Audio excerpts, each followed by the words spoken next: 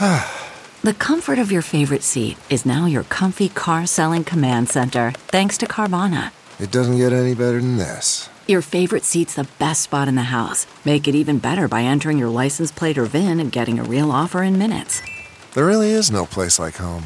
And speaking of home, Carvana will pick up your car from yours after you finalize your offer. Visit Carvana.com or download the app and sell your car from your comfy place. What makes a life a good one? Is it the adventure you have? Or the friends you find along the way? Maybe it's pursuing your passion while striving to protect, defend, and save what you believe in every single day. So, what makes a life a good one?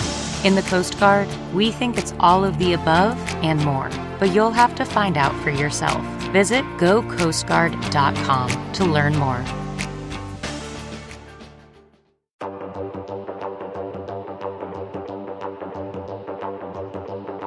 Is Rotten Tomatoes wrong about Underworld? Today we're gonna chat all things Lycan and Vampire and Bill Nighy. Today, really quickly though, I want to make sure that I welcome back fans and welcome new fans. Thank you guys for being here. And hey ladies, happy Women's History Month. Yes, today, kicking it off, celebrating women all month, especially our next conversation. Alrighty then, Mark, how you feeling? Oh, Jacqueline, I'm just remembering a simpler time back in 2003. I don't even know if I had been to Los Angeles yet, but I had no idea that during that entire year, I was wearing the wrong haircut for a male. Apparently in 2003, there's only one haircut you could get if you were a dude, and I didn't have it, so I'm starting to figure out why I was single during that period. You didn't have the Scott Speedman? I did. Is that what we call it? Is it the Speedman? I mean, I think that's like, he was, so first of all, let me just go ahead and say about Underworld, first and foremost, I was not caring about Scott Speedman. This is where my love affair with Wentworth Miller was like formed. I watched Prison Break, which was a show that was only good for one season. Oh, right. Because of how fine that man was. Also, low-key black man. People don't know that. Yeah, Wentworth Miller was breaking into prison to try to break his brother out. Is that correct? Yes. Okay. That show was great for the first season, but it's a show called Prison Break. So like once they break out of prison, it's all over. Like there's no reason to be back. Prison Break would always be advertised during NFL Sunday. It was like, tonight, it's an all-new 24 followed by Prison Break. And I'm like, I'm definitely watching Kiefer Sutherland. And then maybe I'll watch Prison Break or maybe I'll pass out. It's either or. Yeah. Meanwhile, I have never watched an episode of 24, but I've seen every single season of Prison Break, even the reboot. But that is another episode for another day. Today, we're going to be talking about Underworld, which has a critic score of 31%. It's hard for me to even say that. But an audience score of 79%. Mark, take us back to all the leather and all the rain and all the vampires and all the werewolves. Tell us what happened in Underworld. Jacqueline Coley, not since the T-Birds and the Scorpions were rival high school gangs in Greece have we seen so much leather in just one film. However, unlike Greece, there's vampires and there's werewolves in this movie, and wouldn't you know it, they just do not get along. They haven't since really, I believe it was the 5th century. So think about a young Wilford Brimley, and then go even further back in time to this guy Alexander, okay? He gets bitten by, so he gets a virus somehow, okay? And then he has 3 kids that have the virus. One of them gets bit by a bat. One of them gets bit by a wolf. He's not a very good father, it sounds like. And so that starts the sort of rival lines of Lycans and vampires. Lycan is another cooler name for werewolf, and they have never seen eye to eye. And so now we find ourselves in modern times when Underworld starts. Kate Beckinsale is Selene. She's a death dealer, so she's got those vampire traits, and they're looking to rid the world of Lycans once and for all. And this dude, played by Scott Speedman, and his fantastic haircut might be the key to the whole thing. That's Scott Speedman, who I used to play against in rec league basketball. Maybe we'll tell that story at the end. Or maybe we talk about the time I punked Kate Beckinsale. Either way, this movie is all about werewolves and vampires and setting up the lore for the next 19 Underworld films that followed. Wow. First of all all of the nuggets that Mark has teased in this, trust me, I feel like the last section of this show is just going to be me thirsting over Wentworth Miller and everything Mark put out in that synopsis. But stay tuned for that. Sorry, Producey Lucy, which is your new name now. Yes! Producey Lucy. Love it. Which I don't know how I didn't know that iteration was something that I could have done. But hi there, Producey Lucy. Producey Lucy? Hey there. Hey, happy Women's Month, secret guest that I won't expose yet, and Jacqueline. And same to you, Mark. Tell your Happy mother. Women's Month, ladies. And look, if y'all don't want to stop it this month, if y'all just want to take the ball and run with it from here, I am fine to sit in the back seat for the rest of this car ride. You know what? That would be a first for a dude, honestly, and I want to make it happen. I just have to say really quick, I am so excited about this episode. 13-year-old Lucy, who saw this, like, this movie meant so much to me. So, secret guest and Jacqueline and Mark, I can't wait. I'm pretty sure I made the girls in my dorm room go to see this in the theater at the Movie Tavern, which was the Denton version of Austin's Alamo Draft House for poor people. I don't know. I'm going to go ahead and introduce our guest, and I want to know if she had a dine-in movie theater that she saw stuff in. Of course, I'm talking about Steph Sabra. Love her name so much. She is 1/3 of the Whirl Girls with Roxy Stryer and Dorina Ariano. We have made the trilogy complete, ladies and gentlemen. We have had now all three. But she also makes weekly appearances on SEN Live and the SITH Council. Is that the Sith Council? That is the Sith Council, and I am an idiot Star Wars fan, but she will correct me. Everyone, please welcome Steph Sabra. Hello, Jacqueline. Don't you ever call yourself an idiot. You are gold. And this is the perfect movie for Women's Month. Are you kidding me? I'm ready to... We don't need the month. We need the whole century. I agree, Mark. I'm with that one. I'm telling you, y'all can take it. And Jacqueline, don't feel bad about that Sith mispronunciation, because I feel like Jedi, and really anyone in Star Wars who's not a Sith, I feel like they don't even say the word. They just say, uh-oh, here comes an SITH. Oh, I'm still going to make that a thing. Yes. Oh, I'm still going to make that a thing. Anyway, but yeah, no, we're here to talk about Underworld, which, you know, look, we're just here to answer one question. Is Rotten Tomatoes wrong about this score? Steph, I like you already. I'm thinking I'm going to continue so, because what is your opinion? Is Rotten Tomatoes wrong? In the case of Underworld, Jacqueline, Rotten Tomatoes has failed us. 31% is a crime against this leather, lust, and action-filled movie featuring one of the best and quite possibly the sexiest vampires of all time. I'm talking about Celine. This movie deserves more, and the money that it pulled in speaks for itself. I'm with it. Mark, what about you? I would say justice for George Hamilton if we're talking about the sexiest vampires of all time, but Kate Beckinsale, Celine is pretty high up on the list too. I think Rotten Tomatoes, because this movie's on the tomato meter at 31%, Rotten Tomatoes might be wrong, but they ain't that wrong. I enjoy this movie's mythology. I think that there's a lot of flaws is too strong of a word. I just feel dull, and after a while I get tired of the movie trying to be The Matrix, and then also just making me sick of whatever blue Instagram filter Len Wiseman shot this entire film with. Oh, shots fired. It's but okay. It's better than 31%. Mark. Better than 31%. Okay, so wrong-ish. I like the wrong-ish. No, I agree with Steph. This movie is style over substance, and I am the girls from Tu Wong Fu. Bring me the top-down leather-printed convertible that's going to maybe break down halfway to California, but we are going to have an adventure. I love this movie so much. I was obsessed with it. Everyone involved. I cannot talk enough about the fact that Len Wiseman cast all of these very prestige British actors to say gobbledygook, thus paving the way for other Oscar-winning actors to do it later on. But I will say Rotten Tomatoes is wrong. But before we get to that, we have to call back to our favorite review creation manager, Mr. Tim Ryan, for my favorite segment.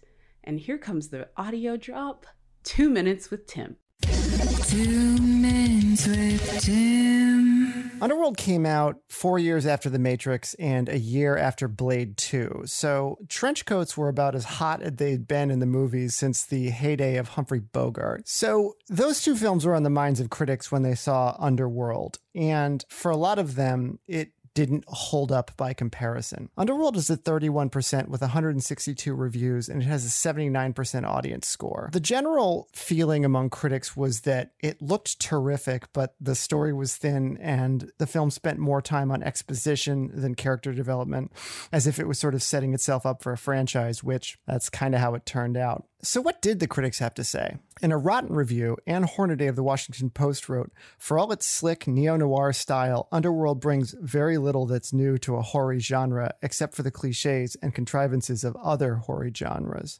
However, in a fresh review, Nev Pierce of the BBC wrote, "Perhaps it's the idea, the atmosphere, or the enthusiastic action, but it maintains a mysterious watchability which suggests it could become a cult classic." And that 79% audience score suggests that, yeah, it kind of did become a cult classic.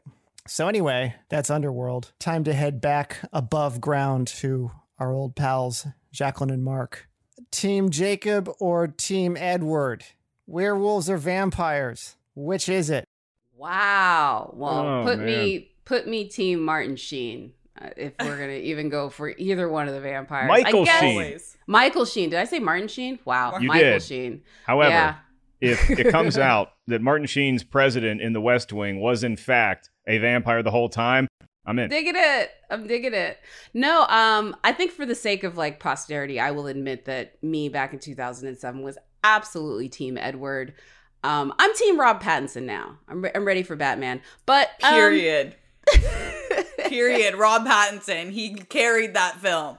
Exactly. But I mean, I get it. I get why critics didn't. Again, it is a lot of style, but when the style is so good, right, Steph? The style is so good. That's exactly what I think every time I watch it. When I sit down to watch it, I feel like you're getting a 5-star buffet. You know what I mean? When you sit down to a buffet, you want it all in one sitting, but this gives you in one sitting without any sort of sketchy bowel movements post viewing. Like, you are getting the lobster, the steak, the shrimp and grits, the dessert, the drinks, all of it with, you know, the love story, the action, the sequencing, the betrayal, the history, all of that in one sitting. Like, how can you walk away? You sit down knowing that you're going to get it all, and then they do that. They deliver on their promise.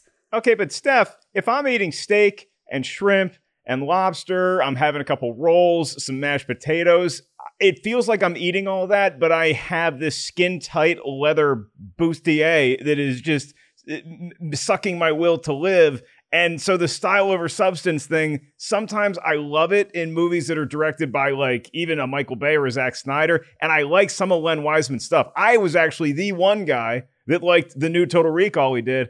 I just, I don't know, Jacqueline. I just don't know. I can be won over with this movie. Y'all can put forward an argument that is willing to convince me. I see a lot of people love this movie, so I'm willing to listen. I don't think I'm moving off of my podium, however. And I don't know if I'm going to put a compelling argument out there, because my biggest compelling argument is, did you see the fine-ass Wentworth Miller on top of the fine-ass Kate Beckinsale? Like, that's the argument. And I don't know if that's enough to really sway you, but guess what? I don't care, because this movie's awesome. But let's go ahead and move into our movie talk section and sort of break down what happens on scene. Christensen, cue us up. Yeah. All right. So this is where we're just going to kind of like lay it out flat. Why do you love it? And I think we've kind of touched on it, but just really quickly, Steph, sum it up for me. If you could synthesize your love for Underworld down to a couple of sentences, why do you love it particularly? Well, Mark brought up the leather, and I think that we would just be fools if we didn't bring up the leather. I feel like PETA was okay with the amount of leather used. And don't quote me on that, but when leather is used correctly in the way that it was, not even PETA can be mad. But most importantly, it's Women's History Month, and we would be even bigger fools if we didn't mention Celine and what she has done for the women's movement. You cannot tell me that this woman hasn't moved the women's movement forward. Celine walked so Black Widow could run. We would not have the action vixens we have today without Celine. When I was younger, when I watched this film, I was so excited to see a female-led action film. And now that I've watched it when I'm older, I feel the same way, except now the magnitude of it resonates with me more, and it's just chef's kiss. Absolutely. Mark, what about you? Why does this movie leave you lukewarm at best? Well, I do like Kate Beckinsale in this movie a lot. I think that she is a star that is worth investing not only in an individual film, but with a franchise like this, because really what I liked most about it when I saw it initially in 2003, then rewatching it, is the mythology that it's building is so cool. I mean, if you're talking about vampires and werewolves and they don't like each other that much, I was locked into Twilight because of that. So I'm going to be locked into a film that has more of an adult flavor to it, like Underworld. And the dreariness, the gothic look of this film reminded me of like some of cool Tim Burton movies that I like. The problem is you're packing all of that in, and I just didn't feel a lot of life or movement. Even in the action scenes, it just felt we're just going through the motions here. And so if you're going to jam pack all of 15 centuries worth of mythology into a movie, you got to give me a little bounce. You got to give me a little feels in order to get me to pay attention. I feel like a kid who was taking a class I really wanted to learn more about, and my history professor was just like this boring guy who's just droning on and on. It was like I wanted to learn about the Revolutionary War, but Ben Stein is teaching it, and I'm falling asleep here. Oh, Bueller. all I will say is the reason why I love this film is kind of one of the things I didn't click on when I first saw it, but there was something about this film that felt familiar. It felt understood. And when I found out the story behind the guy who wrote it, I really felt like, oh, this is why it resonated with me. It's the star-crossed lovers for sure, but it's this underline of a lot of people telling you who you can love and what is the right form of love that really sort of, I think, is really why I resonated with this, because one of my favorite portions is when we get to the backstory about the film, which we'll get to in later. So it has more to it than people, I think, realized at the time. And part of that might have been due because of the fact that Len Weissman directed it, and had it been directed by the guy who actually wrote it. And for folks that don't know, he's actually the one from the trailer who's like, Bloods! Kevin Grevizzo? I don't even know how to say his name. Kevin Grevaux? He's a stunt guy, writer, producer, and he actually wrote the original screenplay for Underworld, and it was based on his own personal experiences in interracial relationships. And so there's like a really interesting understory to this one, which we'll get into. But before we get into that, let's talk about some of the scenes. So kind of know the film, Steph. What's a scene? Love, hate, made you want to find a boyfriend to go make out with? There's one scene that lives rent-free gladly in my mind forever on replay, and I'll set it up for y'all. So this is when it's like the pinnacle scene at the end, when Victor has homeboy Michael in a headlock. He is about to snap his neck and murder him, and he says, "Time to die," in addition to his hissing, which I absolutely love that take on vampires hissing. And Celine is in the corner, not realizing that her lover is about to get murked. And then she looks and sees that Victor has made a mistake and left his sword on the side. She grabs this sword and does this Shaquille O'Neal style dunk on your head. All you hear is a slice. She lands perfectly. She turns around and faces Victor, and then his head just slides off like he's bobsledding down the snowiest mountain. I mean, how could you ever ask for anything more? You got gore, you got vengeance, and she had to make like a really hard decision and kill someone that she's been with for centuries because it was the right thing. So, I mean, this is the scene. Time to die. And the woman rescuing the man. Yes. Absolutely. Mark, what about you? What's a scene that, I mean, there's got to be ones that you liked, right? Oh, absolutely. Yeah. And Steph just said one of them. And so I'll sort of bookend it with that is the culmination of what we've heard about. We've seen Celine in a number of cool action sequences throughout this movie. And then that is the climactic. Like, that's why you earn the name Death Dealer, that move against Victor right there. Starting out, the movie does set a cool tone, and I'm locked in right away because we see her in the classic superhero pose up on a tall building, which apparently is a great vantage point. Y'all ever go up to a tall building? You can't see anything. People look like ants, but they're able to scope out not only Michael, who is running away sort of hurriedly from something, and then we see the something that is tracking him are two buff dudes that look like bouncers, and they are, in fact, Lycans, so we got to take care of them. We got to find out why these folks are so interested in Scott Speedman, who looks like he's running towards a rec league basketball game. Now, when she jumps down and she pounces, it's like she nails every landing in this movie so well. I would put her up there with Mila Jovovich in Resident Evil as far as you land, you put the one arm back up to compensate for the tailwind. You get a nice crouch down. It's like you're doing a goblet squat for all you weightlifters out there. She pounces up and she just kicks a lot of ass. And from there, I am locked into this movie and I'm expecting to love it. And it doesn't get bad. It just from there feels blah, and like every action scene is sort of a retread of what I just watched.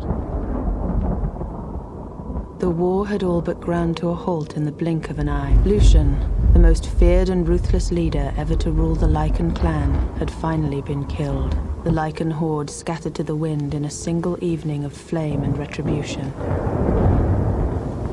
Victory, it seemed, was in our grasp. Retread. It's every Die Hard a retread. When it's good, you bring it back.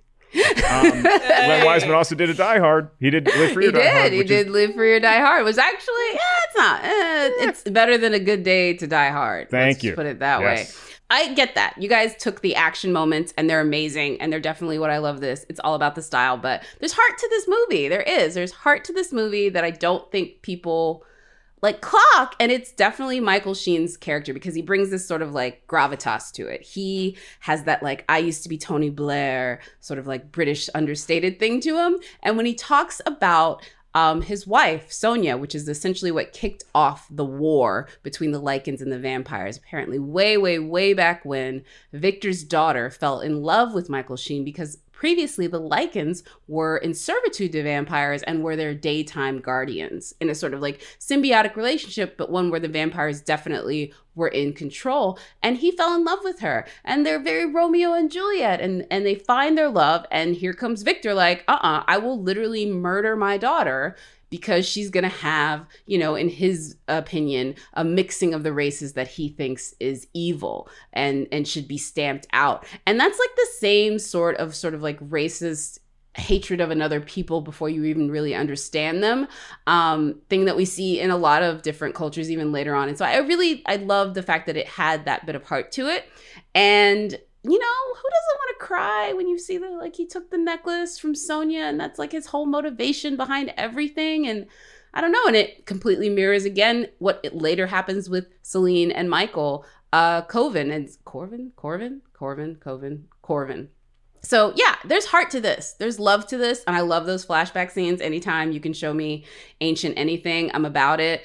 Bill Nighy just being awesome. And my second favorite role of his probably after Love Actually. So I'm down for it. I'm Lucian. I need to go. I need to get back. There's no going back. There's no going anywhere. The vampires will kill you on sight, just for being what you are. One of us. You are one of us. Steph, what about anything else that you particularly liked when you were watching it this second time? I'm so glad, Jacqueline, you brought that up because people miss the depth that was included in this film. But I want to go back to the action because I think that you really get the action in this film and it's underrated. There's about a 20 plus minute straight action sequence that also moves the plot forward. And I think people miss that. And this is like at the end, the culmination where the vampires pull up on the Lycans and because Victor is now awakened and knows what's about to happen and they want to get Michael. In this scene, there's so much between Craven and Victor and Michael, and it all goes down. And you also get Celine doing like a double flip off of someone, killing two lichens straight in the street while she's going to get Michael. So I think we can't talk about enough that the fact that they just shot 20 minutes plus of just straight battle, and then also in those minutes talking about what Jacqueline just talked about, which is giving the history of the love story. Yep. Completely agree.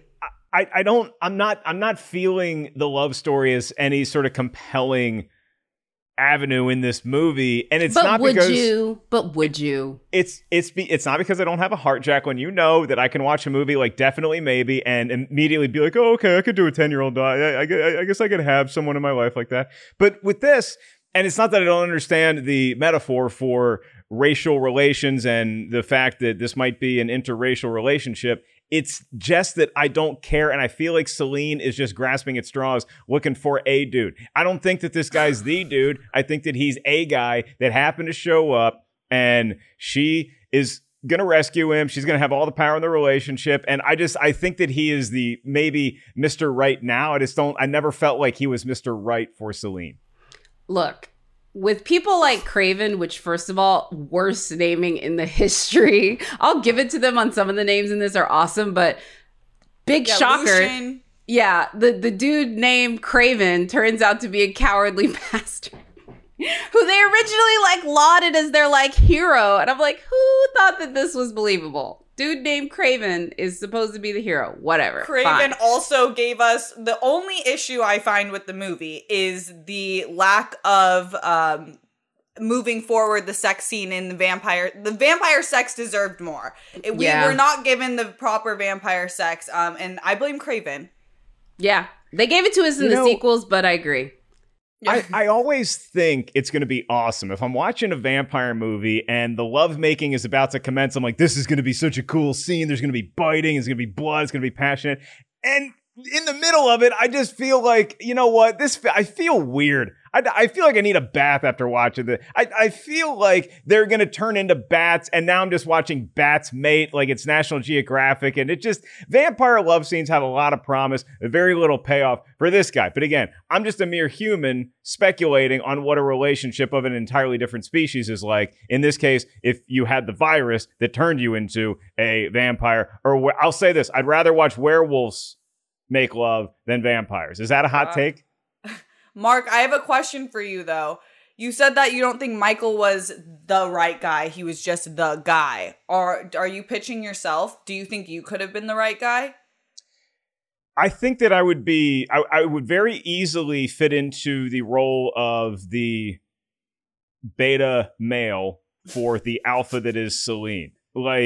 She is going to be the one that determines where we go to dinner, which party we hit. She's basically going to set my entire schedule. I probably, in animal terms, she's going to lay the eggs and I'll just be home sitting on them while she's out getting the food and doing all the hard stuff. So she's definitely the breadwinner in our relationship. It seems like a lot of work to date a vampire, so I probably would just rather remain single. But the thing with this something movie, that you would do whether or not she was a vampire or not, but keep going. That's probably true. But when I step back and watch this movie, I give Len Wiseman a lot of credit because I think that he set out to make a graphic novel into a film, which I think he succeeded with. But in the same way that Zack Snyder's Watchmen didn't speak to me, I knew what he was trying to do. It doesn't always translate exactly from page to screen. And one of my scenes that illustrates that is it takes so excruciatingly long to get Bill Nye back into a vampire. It's like half the movie is him just... He's been asleep for centuries. You think this is supposed to be it's a movie, Jacqueline. If you're flipping the pages, you can gradually see the growth of skin or whatever. I know where it's going. Can we just get there a little faster? That's one of these pulling teeth moments. It was just this long tug of war with watching Bill Nye gradually resuscitate that it took away from the other action and stuff that's going on. Maybe I couldn't focus on the relationship because I'm worried about Bill Nye's skin regrowing in time. I mean, do you care? The clock. He was the metaphorical clock moving the movie forward. We had to watch his progress. How did you feel about The Fly? Because The Fly has that. It's just reversed. You watch Jeff Goldblum go from hot to horrible. That's the whole plot of the movie. This is just something where he's been resuscitated. We got a lot of other stuff we're dealing with. And it's like, can we just get this guy? It just felt like the movie was focusing on that too much. And I'm like, I get this. Let's get back to the other cool mythology that I feel like we're sacrificing so we can watch Bill Nye Benjamin Button himself. Okay. I mean, I'll give it to you that it it took a while, but I don't care. I don't care about any of the randomness in here because I think of it as like a pizza where they just put a bunch of toppings. Like, I didn't know I wanted bacon with pineapple, but hey, bacon. And I'm not talking about Canadian bacon, which everyone already does, but I'm talking about like regular bacon with pineapple. By the way, if you haven't done that combination, amazing. Mark, I see your face turning up like that. It's fine. You can turn it up even more. So we're about to talk about Wentworth Miller because I am not kidding you. I had forgotten he was in this movie. Completely forgotten he was in this movie. And I like stood up on my couch like, oh, there he is. There he is. So random, so unnecessary. He seems to be like this weird, supposed to be Scott Speedman's friend, but then also seems to be like, you're a weird one.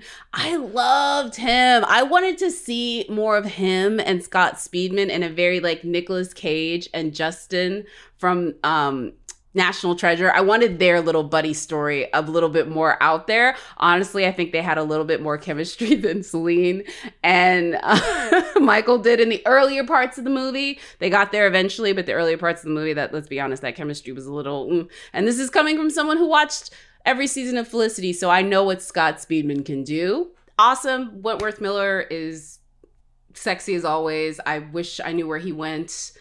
Justice for Wentworth Miller. Come back, sweetie. We'll be excited to see what you do next. The Mariah Carey video was not enough. Because yes, he is in a Mariah Carey video. Isn't he in those like CW, those Legends of Tomorrow things? Oh, he did. He did do that. He came back for that. Yes, this is very true. He did come back for that. And I appreciate Wentworth Miller in this movie, Dr. Adam, because he's like the one dude who has a slightly different haircut. It wasn't just like a joke up top. Every guy in this movie has the same exact haircut to the point where it's kind of hard to tell them apart after a while. I don't know. I feel like we were given diversity in hairstyles. And the long hair in the early 2000s, that was it, Mark. You can't hate the game. They were just doing what was right.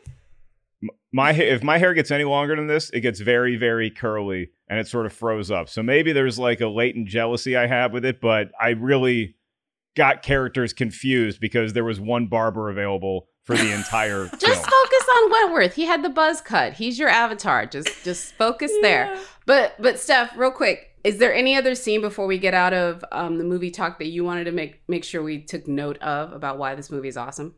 Yeah, one scene, one of the most awesome scenes of this film. It was earlier in the film when Celine is going to get Michael from his apartment for the first time, and she's backed into a corner by a bunch of lichens, and she doesn't really have anywhere to go. The elevator is shut, and so what does she do? She takes out her 2 guns and shoots a perfect circle around her.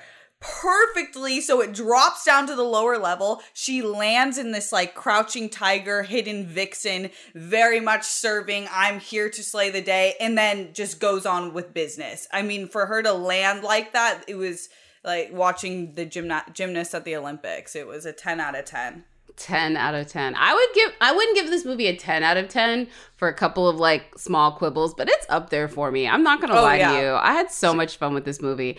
They did that on Mythbusters, apparently. Mythbusters saw Underworld and they're like, hey, let's see if you could actually do that move where you just shoot in a circle on a floor until you fall down to the next floor. I don't know if they were successful or not, but I'm so glad Steph highlighted that scene because if you told me that, or if I looked at that in a graphic novel, I'd be like, this is going to look so cool on the big screen.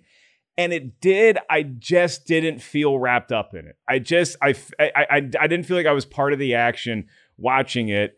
Dare I say that the move was ripped off shamelessly, but executed a little bit better the next year in Van Helsing. They totally stole it from Underworld. I totally give Underworld credit for pioneering the floor shoot falling through, but it was done pretty well in Van Helsing too. It's like the one good part of that movie. CarMax is putting peace of mind back in car shopping by putting you in the driver's seat to find a ride that's right for you. Because at CarMax, we believe you shouldn't just settle for a car. You should love your car. That's why every car we sell is CarMax certified quality, so you can be sure with upfront pricing that's the same for every customer. So don't settle. Find love at first drive and start shopping now at CarMax.com. CarMax, the way car buying should be. Okay, picture this. It's Friday afternoon when a thought hits you. I can spend another weekend doing the same old whatever, or I can hop into my all-new Hyundai Santa Fe and hit the road. With available H-Track all-wheel drive and 3-row seating, my whole family can head deep into the wild. Conquer the weekend in the all-new Hyundai Santa Fe. Visit HyundaiUSA.com or call 562-314-4603 for more details. Hyundai, there's joy in every journey. And isn't she in that one too? Isn't Kate Beckinsale in Van Helsing? She is. Because I think the dude, Stephen Sommers, saw Underworld and he was like, I never considered, I think he wasn't considering her. Then he saw Underworld. He's like, oh no, we should get Kate Beckinsale. Which was cool because before Underworld, she wasn't doing films like this. No. Yeah, she was Much Ado About Nothing. By the way, that was her debut. It's one of my all-time favorite films. Kenneth Branagh doing Shakespeare is just always a very, very fun time. Producer Lucy, did you want to say something? Well, I guess I'll just add this. For me, Bill Nighy is one of the greatest parts of this whole movie. He plays Victor. The scene when Kate Beckinsale's Celine goes to talk to him, she's like, Father of darkness, I woke you up 1,000 years too early because shit's going down and I need your help. And Bill Nighy's performance, do you remember this? Where he's like, he does this weird hiss gulping sound because he's like pissed off. Okay, obviously you need to watch Underworld for Celine and her kicking ass and her awesome leather outfit, but also Bill Nighy, any scene that he's in this film, please everyone watch this film and just revel in the glory of who this man is. It's incredible. Revel in the glory. Okay. I would revel in the glory of the latex leather, but I know that a lot of people love this movie and I applaud them for doing so. I think one of the things that cornered this movie for me, I blame partially on Producer Lucy and the show that we do, is because very recently, a couple months ago, we did an episode on Love Actually, where Bill Nighy plays the aging rock star. I see him pop up in this movie, and I could not stop thinking about him just singing, I feel it in my fingers, I feel it in my toes. I couldn't do it. I'm sorry. Jacqueline, I'm sorry. You know what? I don't blame you for that. But I think because I've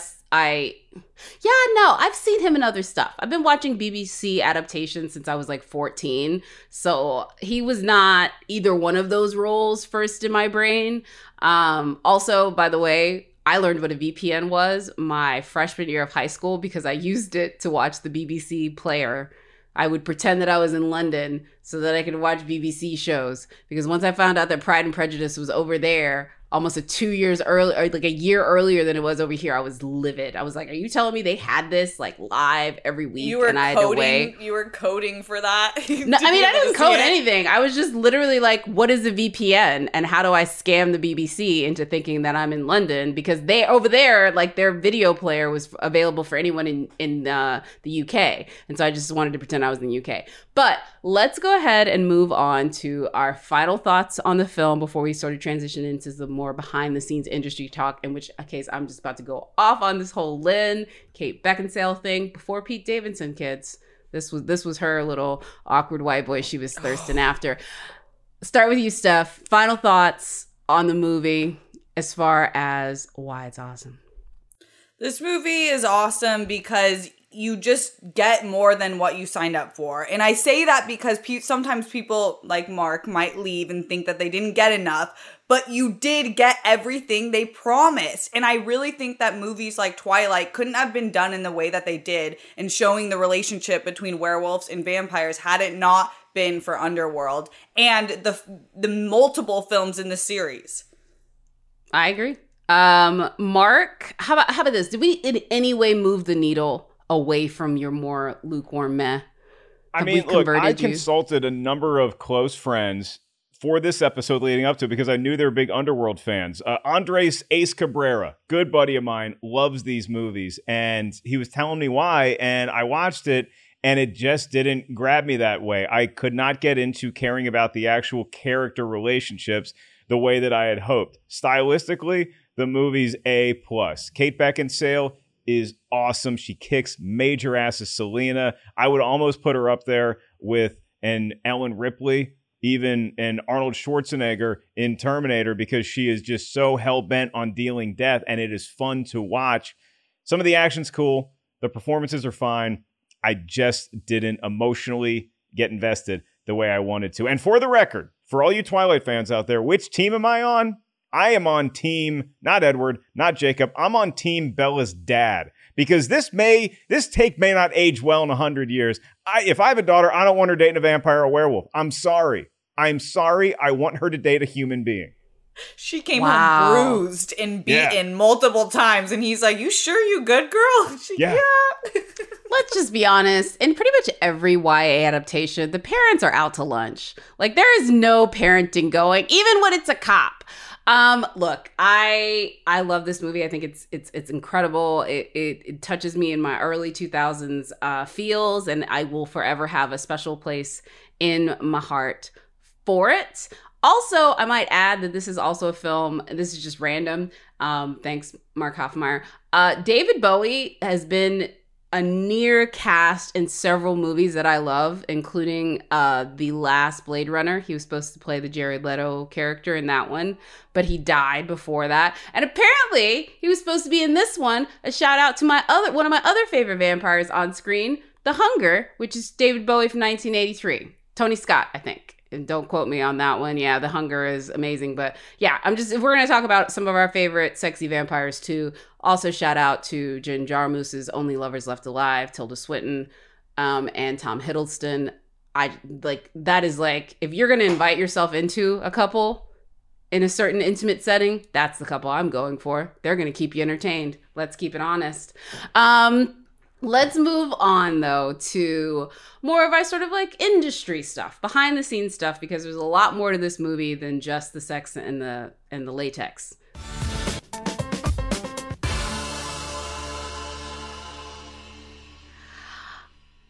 Okay, we've kind of alluded to this because they've made her look incredibly sexy all the way throughout this film, but Kate Beckinsale actually married Lynn Weissman, and I'm guessing they were probably having some trailer time during the filming. I don't know.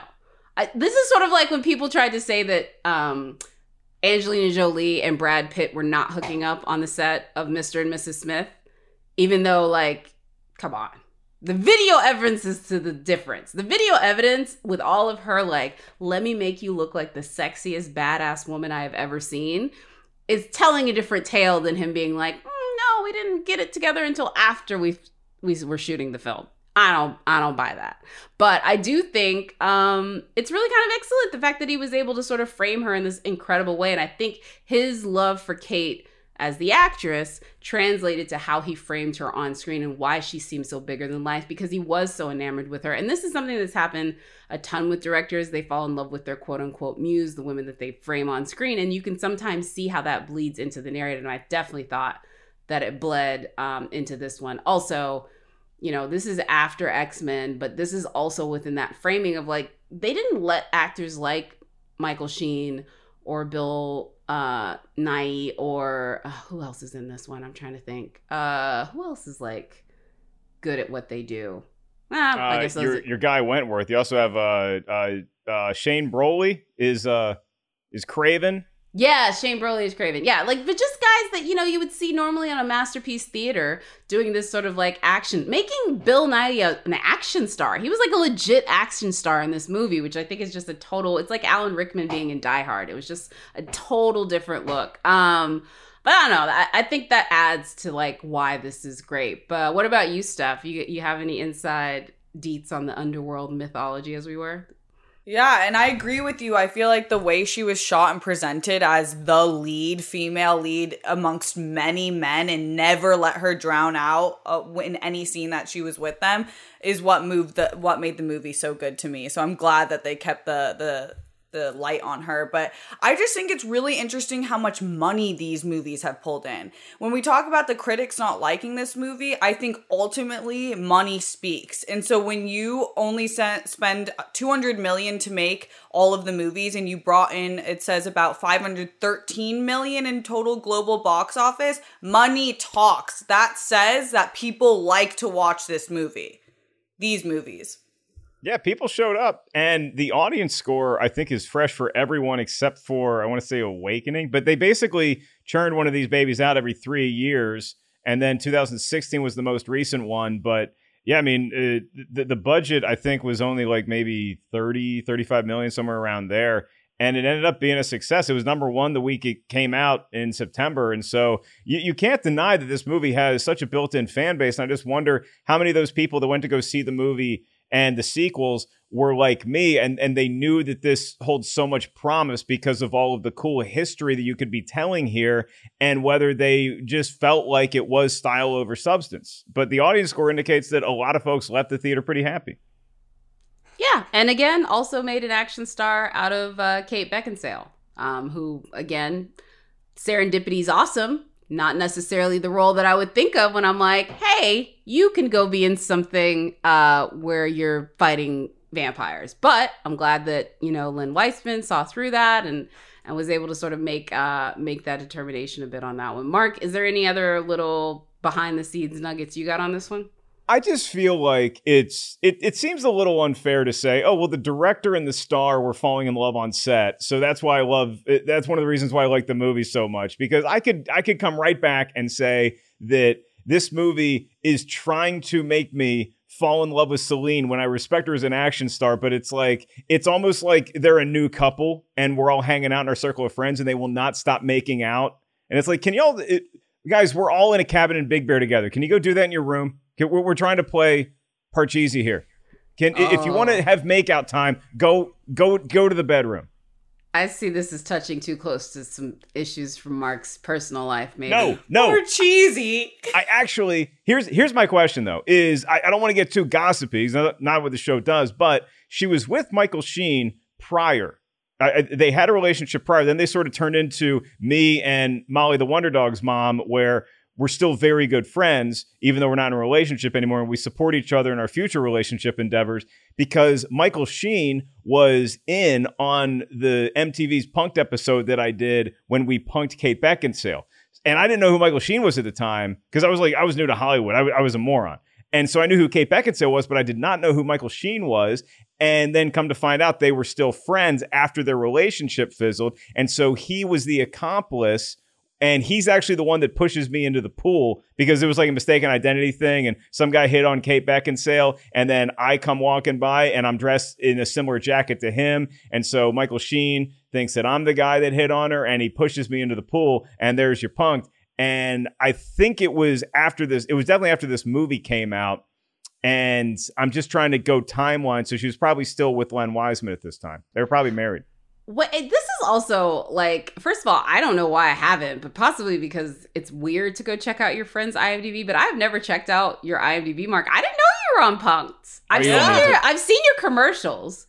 I've seen some other stuff, but I didn't know you were on Punk'd. I don't even think that it shows up. I don't even know what my IMDb looks like, but yeah, I did like a half season of MTV's Punk'd. I was brought on for like the last half of it. They did no auditions, fired? And I was not good at it at all. I don't like pranking people by trade. I don't like it. And so when you do an episode of Punk'd, think about like if your friend is like coming out of the bathroom or something and you're hiding around the corner and you're going to jump out and scare them. It's like that feeling for 10 hours. Because you're setting up and you're waiting all day to get to the Punk'd that night. And it just takes a lot out of you.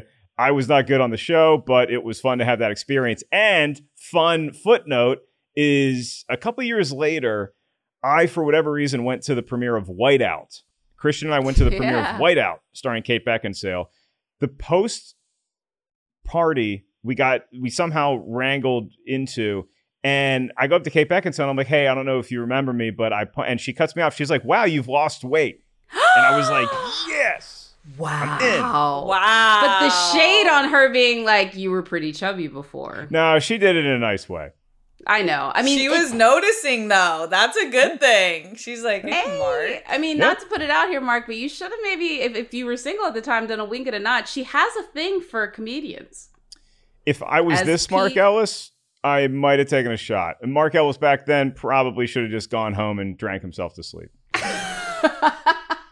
That's good times. That is a good time. And then wait a minute. Before we get out of here, because we're going to go ahead and go to mailbag after this, but you have a you played ball with Scott Speedman.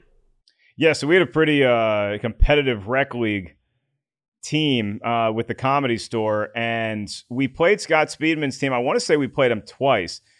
They kicked our ass in the regular season because they had a guy who played Division I ball at Boston College, and he was kind of dominating everybody. And then we meet them again in the semifinals. They don't have the BC guy was busy that night, didn't show up. And so I believe Scott Speedman probably doesn't remember it as well as I do, but we beat Scott Speedman's team on the way to our first of 4 rec league championships. And I don't keep stats in rec league games, but I want to say I had a good night. Wow, scoreboard on Ben from Felicity. That's a big one. I could kind of talk about this movie forever. I want to dissect every one of Wentworth Miller's scenes. I want to dissect if they had to sew Celine into her costume the way they did Olivia Newton-John in Grease. Because, like, let's be honest, I think they did. Definitely. Yeah, no, I mean, things. Her style alone, we can just do an entire 15-page thesis essay on it if we had the time. I have a fun fact really quick. Jacqueline. Yeah. So about her costume, I guess it was actually made out of latex. And there's a quote of her saying it was like she was like, I think that's what condoms are made out of. But she said certain locations where they shot, the latex, if you were in a cold area, it would freeze her. But and I think were they in Budapest or Hungary? I think they were in Budapest. Yeah. And so she said that the weather would be freezing cold and then go really hot one day. And so she'd freeze in it and then cook in it. And it sounded horrible, but no part in the movie does she look uncomfortable. She did also talk about how she loved that it kind of kept everything up where, it should be, if you know what I mean. Little what do they call it? Nothing supports like latex. Right. Let's be honest. Cool in stuff. more ways Wrap than it one, up. figuratively and literally. Let's be honest. All right, and on that note, let's go ahead and open our mailbag.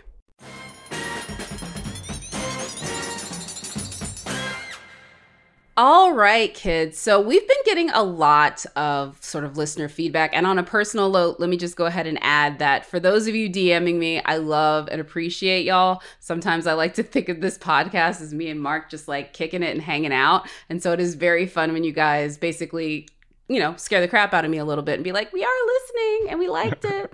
And if you don't like it, DM somebody else named Jacqueline. But that being in mind, I'm going to go ahead and read out loud today one of our sort of fan interactions that really stood out. And it was actually about an episode we had a while back, the Ace Ventura episode, where we talked about the part of the movie that, doesn't necessarily hold up, hasn't aged as well.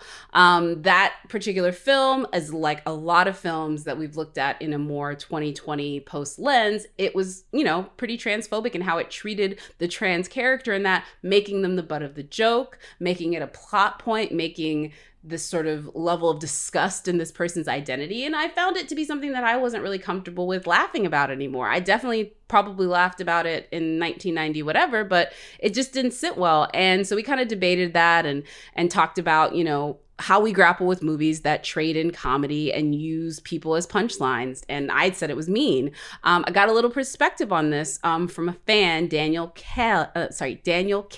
And I thought I'd read a bit of her letter so we can address what we didn't talk about in the episode. So here's what Danielle said. At what point do we as a culture say your comedy can wait until this group is treated like human beings? And that goes across the board, whether it's racism, sexism, homophobia, ableism, any of these things, without even an even playing field. These aren't jokes, they're violence. They're people using their privilege to hurt marginalized people and then cry victim when someone pushes back. It's not always something that people can shrug off. Many LGBTQIA individuals have anxiety or depression, so just a joke becomes a lot more serious. The world may be changing quickly, but that's no excuse to pretend like these changes aren't personally challenging to someone. We all have to be able to adapt to changes. This is especially true for comedians. And I know many, many comedians who can adapt to shifting culture, and their work is just as strong. The past may have been dominated by white, male, straight writers, but that won't be the future. And if these comedians and artists can find a new and fresh voice, maybe they belong in obscurity.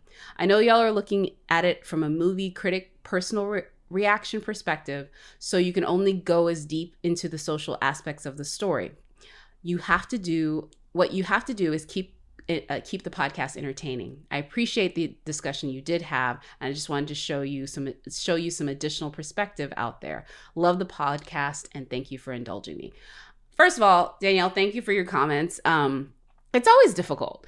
It's uncomfortable, I think, when I look back at some of the, issues of blackface in early cinema. I mean, you talk about Laurence Olivier wearing blackface to play the Moor Othello, and all of this stuff, it just doesn't hit like it did. But at the time, it could have been celebrated. People celebrated Mickey Rourke's turn as Mr. For the Asian character above Holly Golightly in Breakfast at Tiffany's. And it's hard to even stomach that movie now when you watch it in retrospect. You want to fast forward through every line. So I think, it's great that we can address the fact that, yes, we can dismiss the film as dated comedy, but also that there were real world consequences to using this, in this example, using trans folks as a punchline. It has ties to trans violence and violence against trans people. And it promotes the idea that they're other, that they're less than, or worse, that they're trying to trick people. So yeah, I really appreciate this feedback from Danielle. And I appreciate all of you guys if y'all want to comment on anything we did that you liked or any discussion you wish we would have gone further. So Mark, anything you want to add to this one?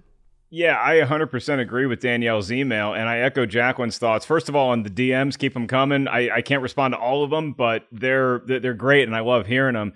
In reference to this in particular, from a comedian's perspective, she's absolutely right, is that you always have to realize that when you tell a joke, whether it's on stage with your friends, whoever is present, there's going to be a butt of the joke. Somebody is going to be the punchline.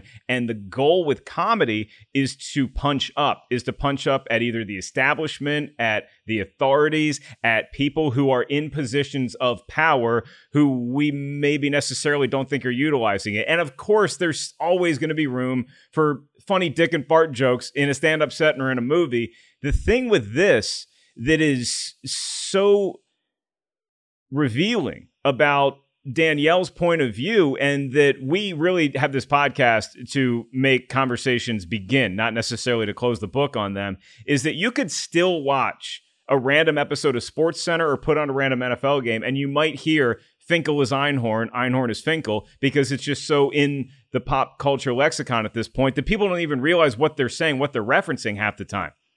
And with that scene in particular, where Jim Carrey realizes that Finkel is Einhorn and he's grossed out because he had kissed that person, he then starts doing this incredible physical comedy. And so when I go back and watch the movie, I am still impressed with Jim Carrey's physicality in that. When he's got the plunger on his face, it is a funny look. Why he is doing it, on the other hand, is not. That is the comedy that is not aged well. The physicality is amazing, second to none. But the reasoning behind it is something that should change.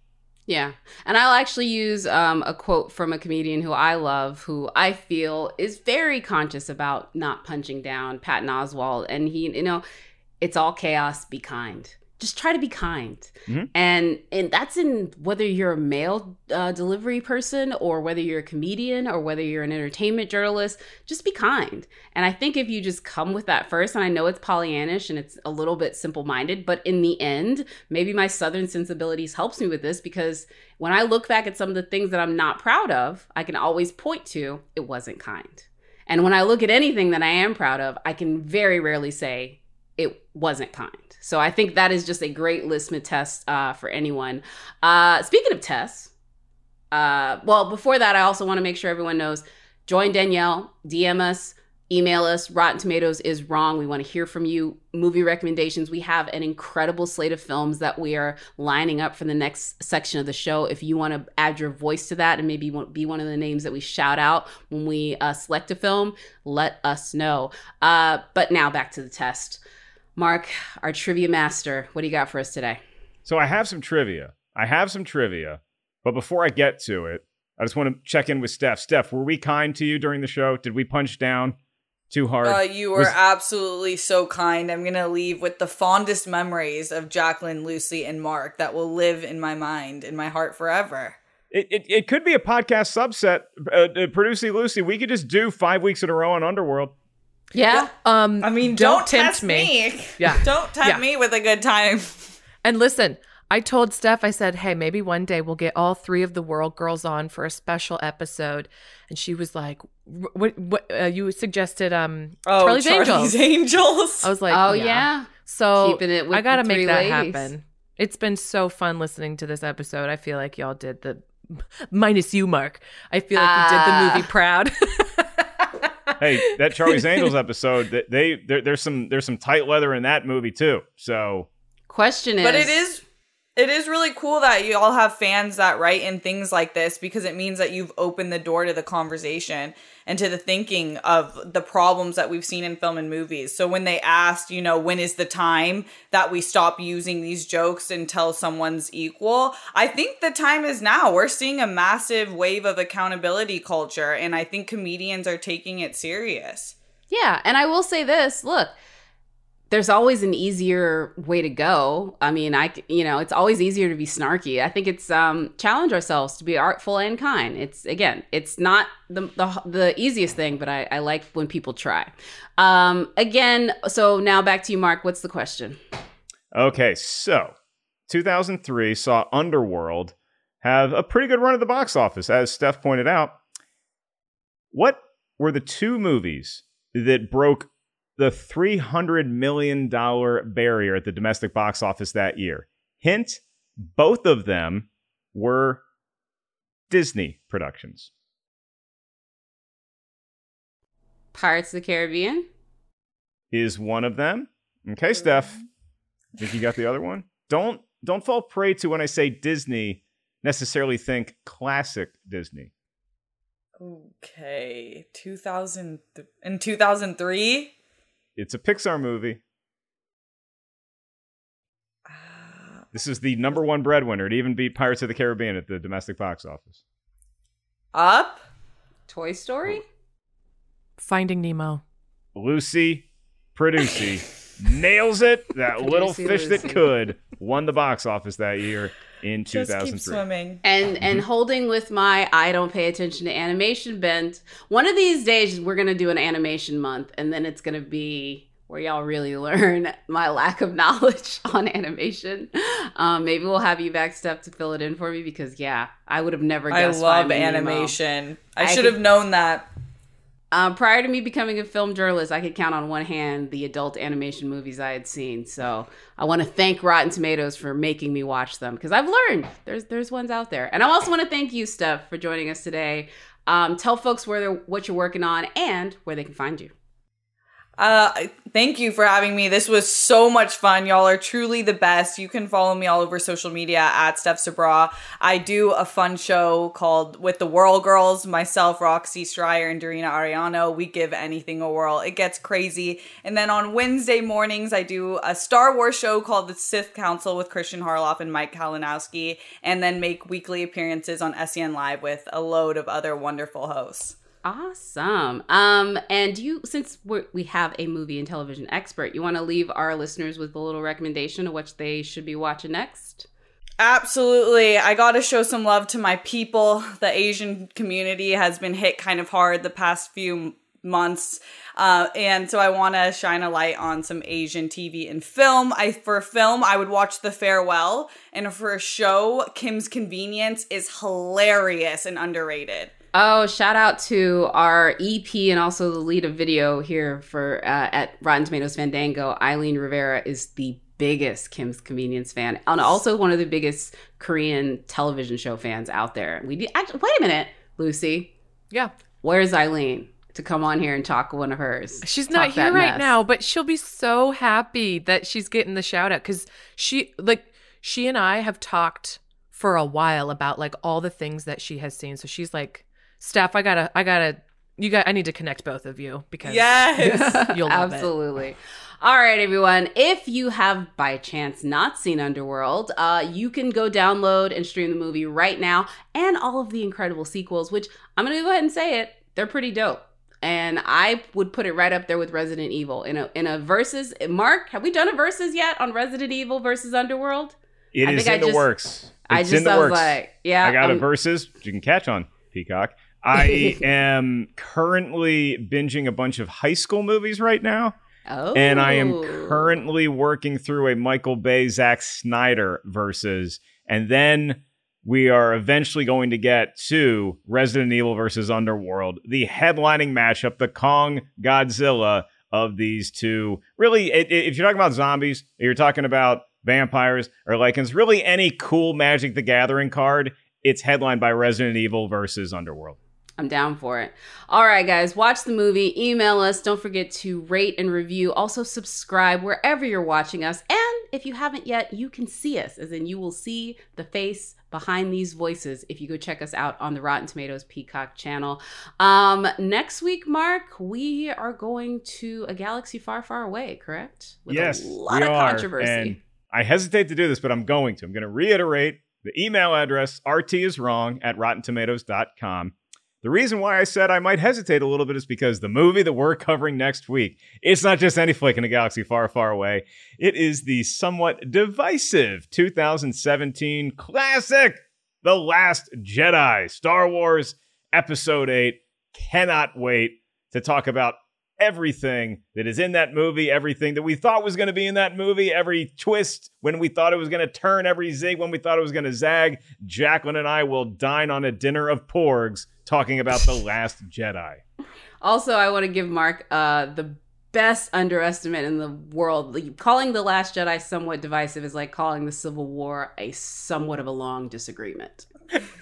But we will break all of that down next week. So you guys tune in. On behalf of myself, Christian behind the audio boards, Producy Lucy, Mark Hoffmeyer, Tim Ryan, our guest this week, Steph Sabra, and my platonic heterosexual life mate? For now. Yeah, for now. Yeah. Mr. Mark Ellis and myself. Thank you guys for listening. Bye-bye.